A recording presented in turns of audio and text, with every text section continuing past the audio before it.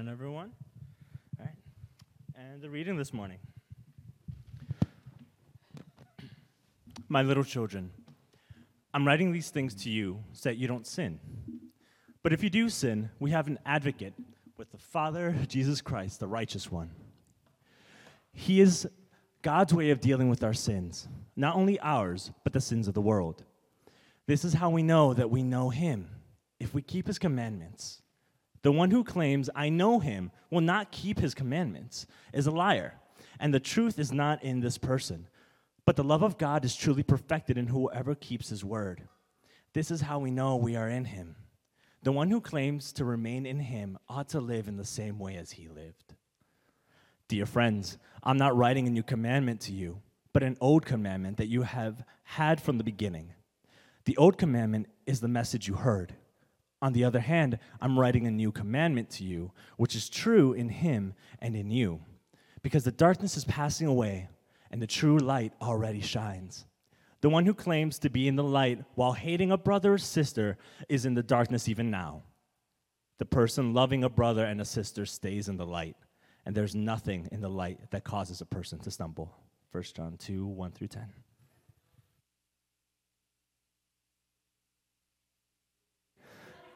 And there's more. All right. Second is Matthew 23 to 24. Woe to you, scribes and Pharisees, you hypocrites! For you, the mint, dill, and cumin, and have neglected the weightier matters of the law, justice and mercy and faith. It is these you ought to have practiced without neglecting the others. You blind guides, you strain out a gnat, but swallow a camel. Amen. Word to the Lord. Amen. Thanks, Brian. Good morning, everyone. My name is Jonah. My pronouns are they, them, theirs, and it's... Oh, thank you. Such a delight to be with you all this morning, here in person and joining us virtually. It just feels really great to continue to see this community evolve and grow. I'm seeing some new faces here and some faces who are back for the first time in a long time, and it's just such a joy to be with you and to see your names and comments online as well. I know we have people joining us from Illinois and Idaho and beyond, and so shout out where you're tuning in from if you're not local. And folks, if you are in the room here with me and you're on your phones, I will not take that as rudeness. I will assume you are interacting with our community members virtually, so go ahead and tweet and text away. It's a new form of church that we live in together, but it is a communal one and ways that we can be together in this, which is so important because, as Cameron mentioned, we are continuing to talk about sin. And I know that sin talk has been really damaging to a lot of us, has caused a lot of harm. Ironically, has been sinful. It has wounded a lot of us because misunderstandings of sin and turning the concept of sin, the language of sin, into a weapon has caused a lot of pain and violence and wounding in the world. I know that many of us carry those wounds with us still, and we work to heal them every day, and we work to heal them in community, and we work to heal them with the love of the God who created us in God's own image. And so we could be tempted to just totally ditch the concept of sin, and some communities do. Some communities talk very little about sin because it has been so harmful. And yet, the Jesus we follow, the scriptures we love, urge us to think about sin, urge us to talk about sin, to confront it, to know what it is. And I truly believe that when we know sin from the understanding of the scriptures, of the God who loves us and made us and is making us continually with their Holy Spirit breath every moment, the Jesus who died for us and who lives for us, we will be invited into freedom. And that understanding of sin is something actually that we long for, that we demand even when we are in the streets demanding justice, that we ask for with one another when we ask for accountability, when we ask one another to be transparent about the ways that we've harmed or made mistakes, when we expect of ourselves To do that self-reflective work, to be the people we want to be, we have to confront the ways that we have fallen short, which is one of the many metaphors that Scripture uses for sin. Now, when we talk about sin, there are a lot of different ways to think about it, a lot of different metaphors that people have used over centuries to understand it. This is good and holy, and different metaphors, different concepts, different ideas of encountering sin, these are important. And different ideas or metaphors are going to work differently in different communities and generations and times. And I think one of the reasons that we have such a hard time with sin is that our culture has really decided to emphasize the criminal legal understanding of sin. That says you have violated the law in the way that we conceptualize law in our community, which is tied to our criminal legal system, which, as we talk about often here at Zao, is morally bereft, is causing harm, is killing people, and is violating the gospel. We are abolitionists here at Zao, and so it would make no sense for us to then take that same logic of the carceral state, the same logic of the prison industrial complex, and apply it to God. Because we believe in a God of freedom and liberation. And so, when we engage sin, we need different metaphors because those ones aren't working for us. Our culture has twisted our understanding of crime and law so much that we need a new way in. Now, in the Scriptures, the law is a gift. The law is something beautiful. But the law is something so different than we understand now that we really need to take a step back. You see, the Scriptures are complex and they take place within a culture as well. And so we have the truth, the eternal truth of the Scriptures, the eternal truth of the love of God, the eternal truth of Jesus Christ, our liberator, mixed up with Jewish culture and Greek culture and American culture. And navigating that, discerning what is true, what is holy, what is godly, and what is good, requires nuance, requires conversation, requires community and support, and it requires some humility. To say, hey, we don't actually have to stand so aggressively on every single point. We can hold a little loosely to this and say we are all on a path. We are all on a path of understanding. We are all on a path towards God. What do we know? Let us claim what we know with boldness, but let us not be so rigid as to think there is only one way of understanding. Now, this is really tough for us because we actually don't like that. We don't like to do that. It's messy, it's hard, it's complicated. We want to know the essentials and move on with our lives.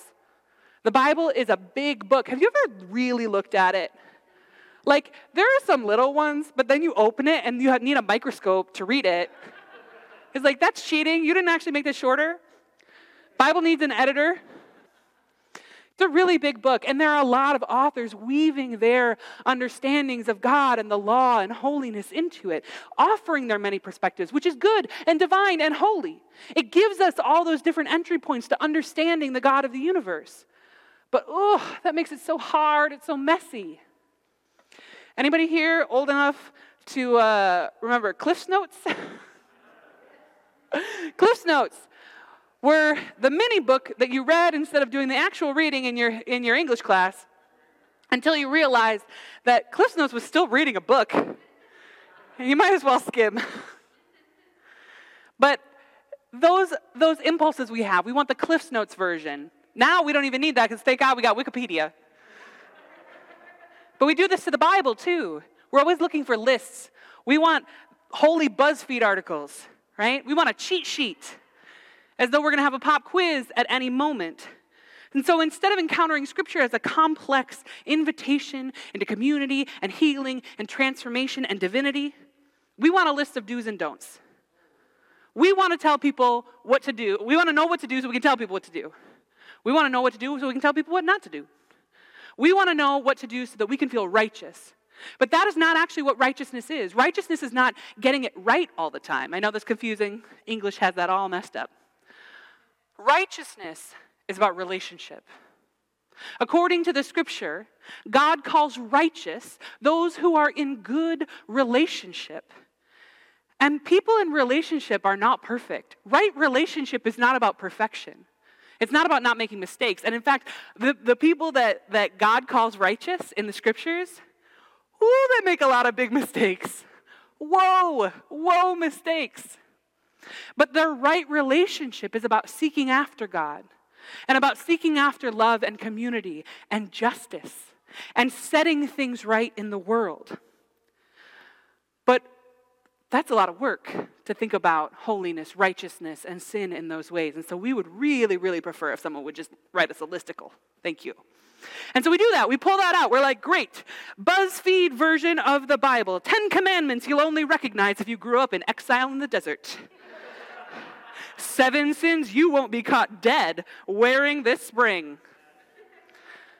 But it's so much more complex than that, you guys. The 10 commandments, can anybody list them? Yeah, because there's more than 10 of them. There is a list that we get, the 10 commandments that God gives Moses, and they etch them into stone. They're like, this is permanent. Come down from the mountain. Oh, the people are being bonkers. They've totally abandoned God. They've got a new God. They made him out of gold. And Moses gets super mad. So he, in a tantrum, throws the stones on the ground. They crack. They shatter. They got to start again. Moses goes back up the mountain. Is like, so God, I did a thing. God's like, great, I'll give you new 10 commandments. They're going to be the same exact 10 commandments. Here's 10 different commandments. So you would think, okay, we would go with the revised version, right? The second version. The one that God was like, okay, draft 1, fine, I get it. Feedback, I hear it. Here's version 2. No, because the first one is the one that most of us are more familiar with. And the second list commands us to observe the Festival of Weeks, which I haven't observed in a very long time, to only make sacrifices at certain times of day, and I kid you not, in the King James Version, literally mentions the Matrix. If you don't believe me, just take this as an invitation to orient yourself to Scripture. Seek out that second version of the 10 Commandments. It talks about the Matrix. So what else? What else do we do? What else do we pull from if it's not going to be the 10 Commandments? Well, we've decided on these 7 sins, the deadly ones. Pride, greed, wrath, envy, lust, gluttony, and sloth. So where's that list in Scripture? The answer, nowhere. It's not in Scripture.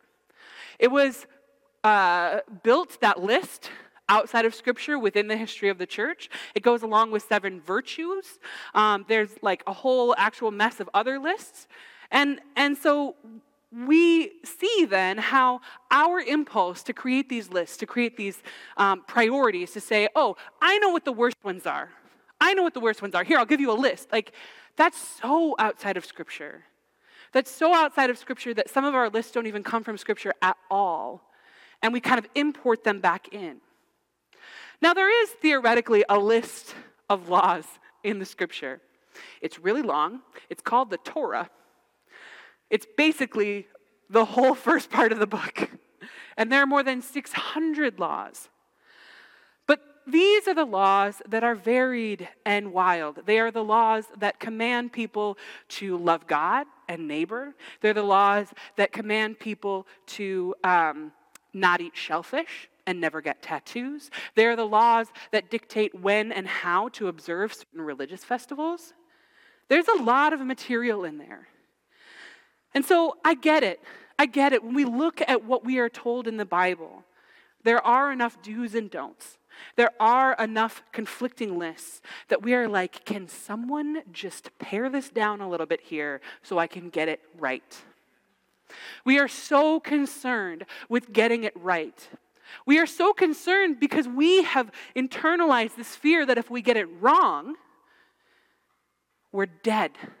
Those are the deadly sins. They're not just like the oops sins or the really bad sins. They are the deadly sins.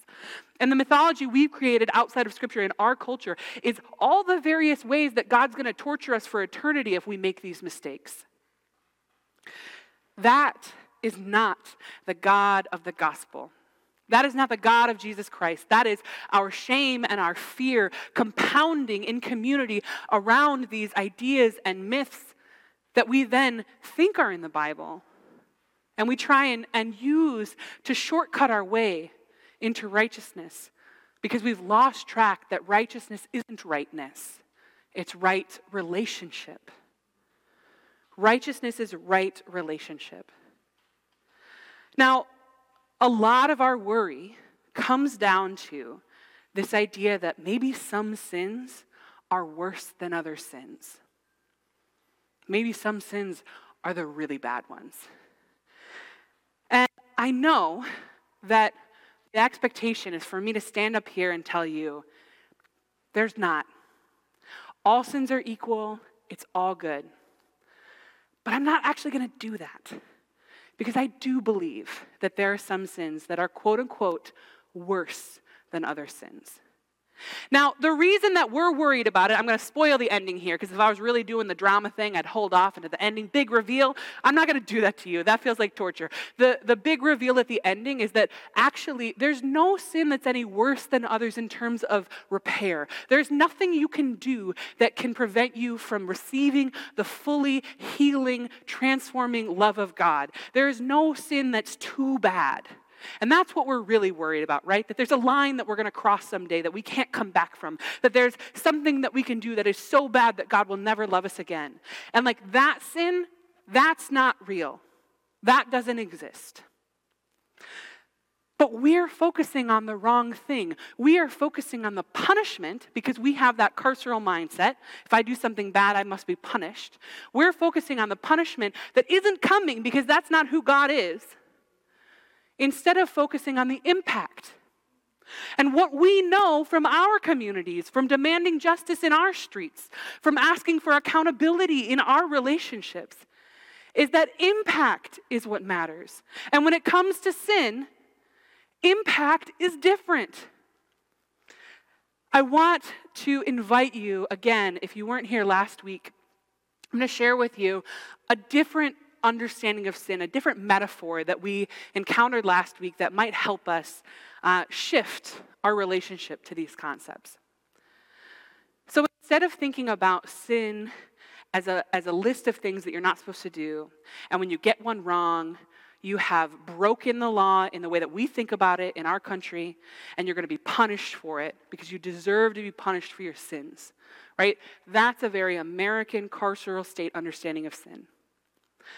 I want you to think about it in a way that's a little bit more in line with the Eastern Fathers, where the whole of creation, the cosmos, the universe, the earth, creation, is woven together in relationship and love, and that the substance of that fabric is God and is love. That all things are made for one another in love. All things are in relationship.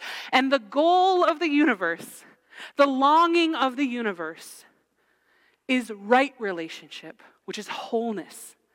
To be in that continuous, holy, healthy intimacy where we can be connected to each other and still maintain our identity. Because that is what God models for us in God's own self in the Trinity. Father, Son, Holy Spirit, intimately connected, one and distinct. All of creation is intended to be in this right and righteous relationship. The fabric of the cosmos is meant to be woven together. And yet, there are times, there are incidents, there are moments when something creates a tear. Something creates a tear in the fabric of the universe. Now that could be small, a little micro tear, or that could be large, a rift, or that could be huge, a gash ripped through the cosmos. These things are sins. That's just the name we have for what happens when we are wounded. When we are wounded as individuals, in our relationships, in our communities, and in the whole universe, those wounds are called sins. And focusing on that impact, not on fear of reprisal, because a punishment would just create more tears in the universe. Our universe feels like it's in tatters, and our God is not here to beat us for it. Our God is here to weave us back together in love, and our God chooses not to do that alone. but to do that in participation with us, calling out to us to say, repent. Repent, meaning turn back towards the other, turn back towards this fabric. Stop pulling yourself away or apart. Come back together, repent. Stop causing harm. Examine the ways that you are contributing to these tears and heal with me, heal with us. And so, in the scheme of this beautiful fabric of the universe that we are trying to protect and heal and weave back together in the love of God, there are things that cause more damage than others. But our lists, our listicles, our 7 deadlies, they are monumental misjudgments of what causes the most impact in the tears of our universe. We have got to understand that, yes, it is more important in terms of the fabric of the universe to not murder than to not mix linens. Now, that doesn't mean that not mixing linens or not getting a tattoo or not eating shellfish were never important. But we have to understand how. We have to ask. When we're reading scriptures and we see commandments we don't understand, we say, how? How would this protect the fabric of this community? How would this help heal wounds in this community? And that's where we remember that there is a cultural setting for the Bible and it is not ours. And so some of those laws were really intended to help hold together a Jewish identity, help establish what it meant to be inside the community, ways that you would know that you belonged, ways that you would keep a culture that you were holding together that was an honoring of God just by being a practice. They said, this is what we're going to do to honor God. We picked this. And so by practicing that together, by sharing meals that were prepared in just a certain way, by wearing and mending and sharing clothing that was just a certain way, this is a way to build community, to weave together, to draw in with closeness. And so we say, hey, are those laws intended for us? Will those laws draw us toward one another? Will those laws weave us together in love and help us mend the universe? And the answer across Scripture is some of them. Some of them. And we have to understand what the themes are. And so, for all of my ragging on Cliff's Notes and Wikipedia and BuzzFeed, Jesus did do this for us. Jesus was like, I get it, it's really long. I get it, it's really complicated. I get it, it's overwhelming. Here's what you need to know. You need to love God. You need to love your neighbor as you love yourself. This is what the whole law is about. This is the logic of the law. This is the foundation of that healing. Love God, love neighbor, love self. That love is what binds us all together. And so to the extent that those laws serve that purpose, we should follow them. And to the extent that those laws are harming our ability to do that, we should re-examine them. Jesus had a confrontation about the Sabbath in this very way. The Sabbath, one of the 10 commandments that actually did make both lists. So really one of the good ones. And he was confronted about healing on the Sabbath. And they said, oh, look at you breaking commandments like you're somebody. And he's like, listen, the law was made for you. You weren't made for the law. The law was made for you. You weren't made for the law. It is not our purpose to fulfill the law. The law's purpose is to fulfill our task, to give us guidelines, to give us some instruction about how to heal the universe. But if healing, as Jesus did on the Sabbath, if healing is the ultimate goal of the law, then any law that conflicts with it can just take a little step back for a moment. Because what are we doing but mending the universe back together? That is the goal. And so, when the teachers and instructors of the law, who loved the law, who Jesus is really harsh with, you guys. Like, I just want you to understand that when Jesus is like, woe to you, it's like about as close to saying stuff that I usually don't say up here as you can get. Like in his time, that was real rude. Real rude. Woe to you, it's a curse. I curse you. And he's saying this to respected people of the law, people who have taken on the task of interpreting the law for the community. And so it's very easy for us to be like, oh yeah, Jesus stuck it to the religious elites, because we like to do that too. But Jesus really was very aggressive about this to people who were trying their best. And the reason is because what Jesus says is, when you are the ones mediating this and telling people how they're going to access God, you really got to get it right. Because the worst thing that you can do here is try and tell people that there's only one path to God and you know it, and if they violate it, they're out forever. Because the whole point here, people, is to weave the universe back together, right? So you can't cast people out because they made a mistake, especially if their mistake is according to your interpretation of the law, and you are prioritizing the wrong things. Pharisees, woe to you! You hypocrites! What he's saying in this passage that we heard today is, you tithe on the tiniest little things. You take your spices that you're going to make for your meal, you give 1/10 of that to Jesus. That's fine. Well, not Jesus, he's Jesus, but you follow me. So you give some of that, right? You take the law so literally that you're fulfilling it in even the tiniest little ways.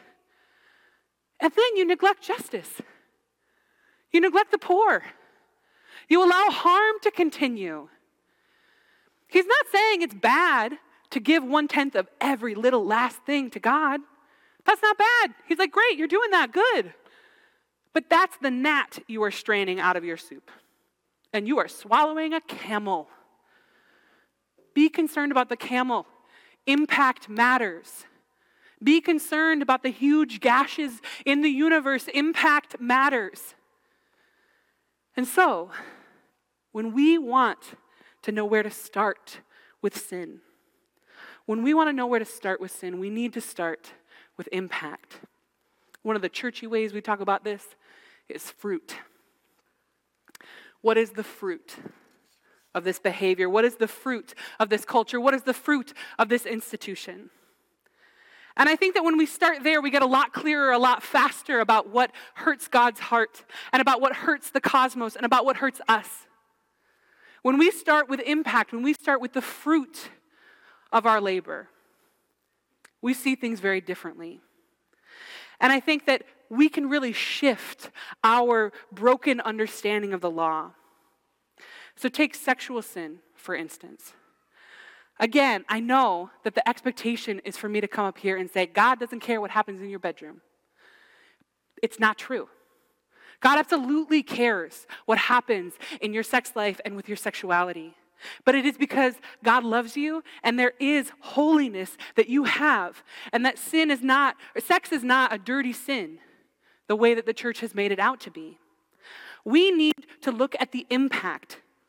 What is the impact? What is the fruit of healthy queer relationship? The fruit of healthy queer relationship is love. The fruit of healthy queer relationship is family, is community, is holiness. The fruit of healthy queer relationship is faith for so many people in this room and in our community. And so when we think about that, when we think about the impact of the fruit, and we say queer love is healing. Queer love is accomplishing that goal of knitting the universe back together. Queer love is holy. Queer love is divine. But what about the rest of the things that we call sexual sin? What about the things that the church has been horrifically silent on? Marital abuse and rape? What is the fruit of that? Violence, brokenness, woundedness, isolation.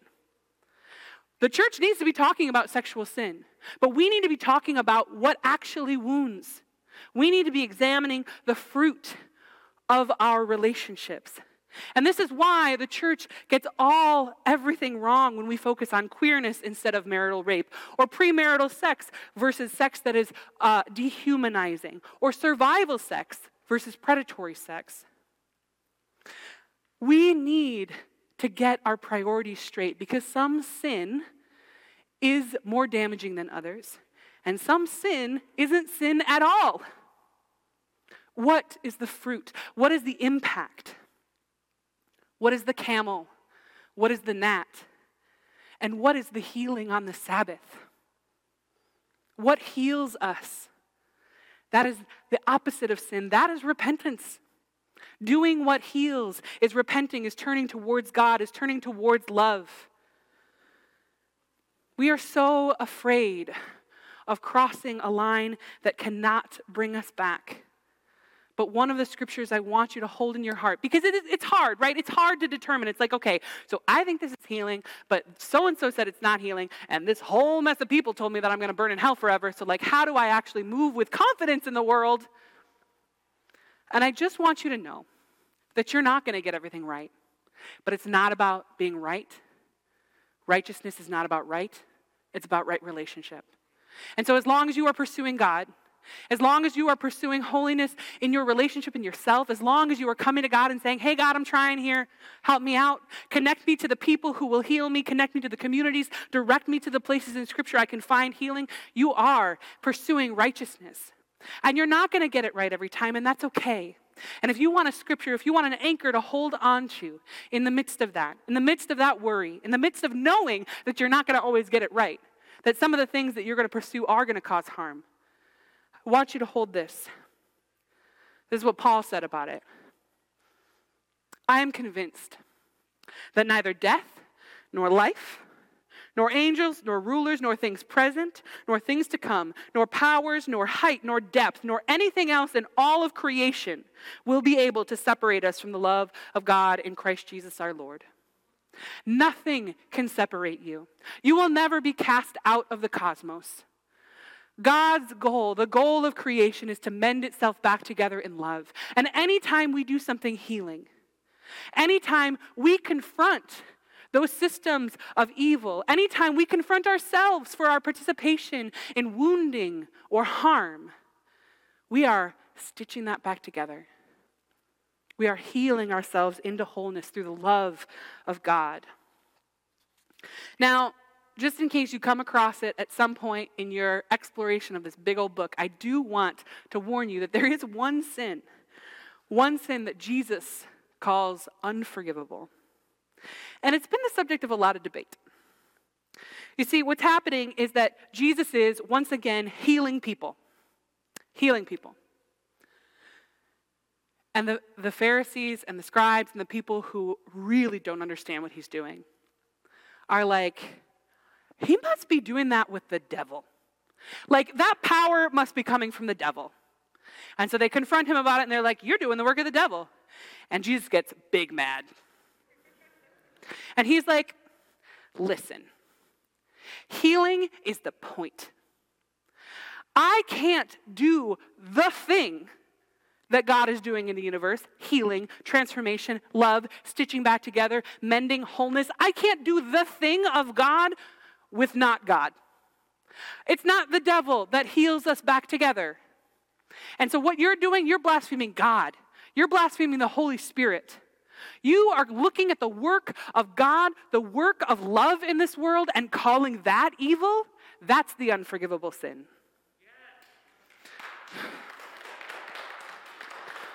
Now, unforgivable is a tough word to cope with, right? Because we're like, wait a minute, we just said nothing can separate us. But I think what Jesus is doing here, using once again his very characteristic super strong language, is saying, this is something to pay attention to. The thing that I can't work with is you looking at healing and calling it wounding. Is you looking at healing and calling it illegal or against the law or against God. I need you to get on board. I need you to get on board with healing. I need you to get on board with mending. And that's really tough for a lot of us because not all the mending is up to us. Not all of the wounds are things that we had a hand in. And there's a thing that a lot of us are trying to work with in our own healing called boundaries.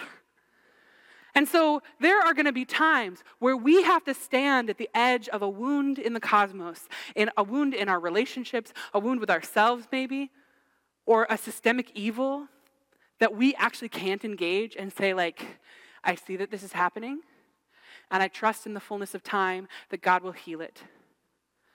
But what God is telling us we need to do, what Jesus is commanding us to do in this moment, is to get on board with healing and to look out for it. And not to be confused, not to call something that is healing and holy and good evil. but to look for the fruit and look for the impact and to say, this is actually stitching our universe back together. God is doing God's work. And what is good and righteous should be called good and righteous because righteous is right relationship.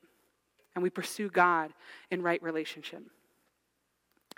The heart of the law, love God, love neighbor, love self.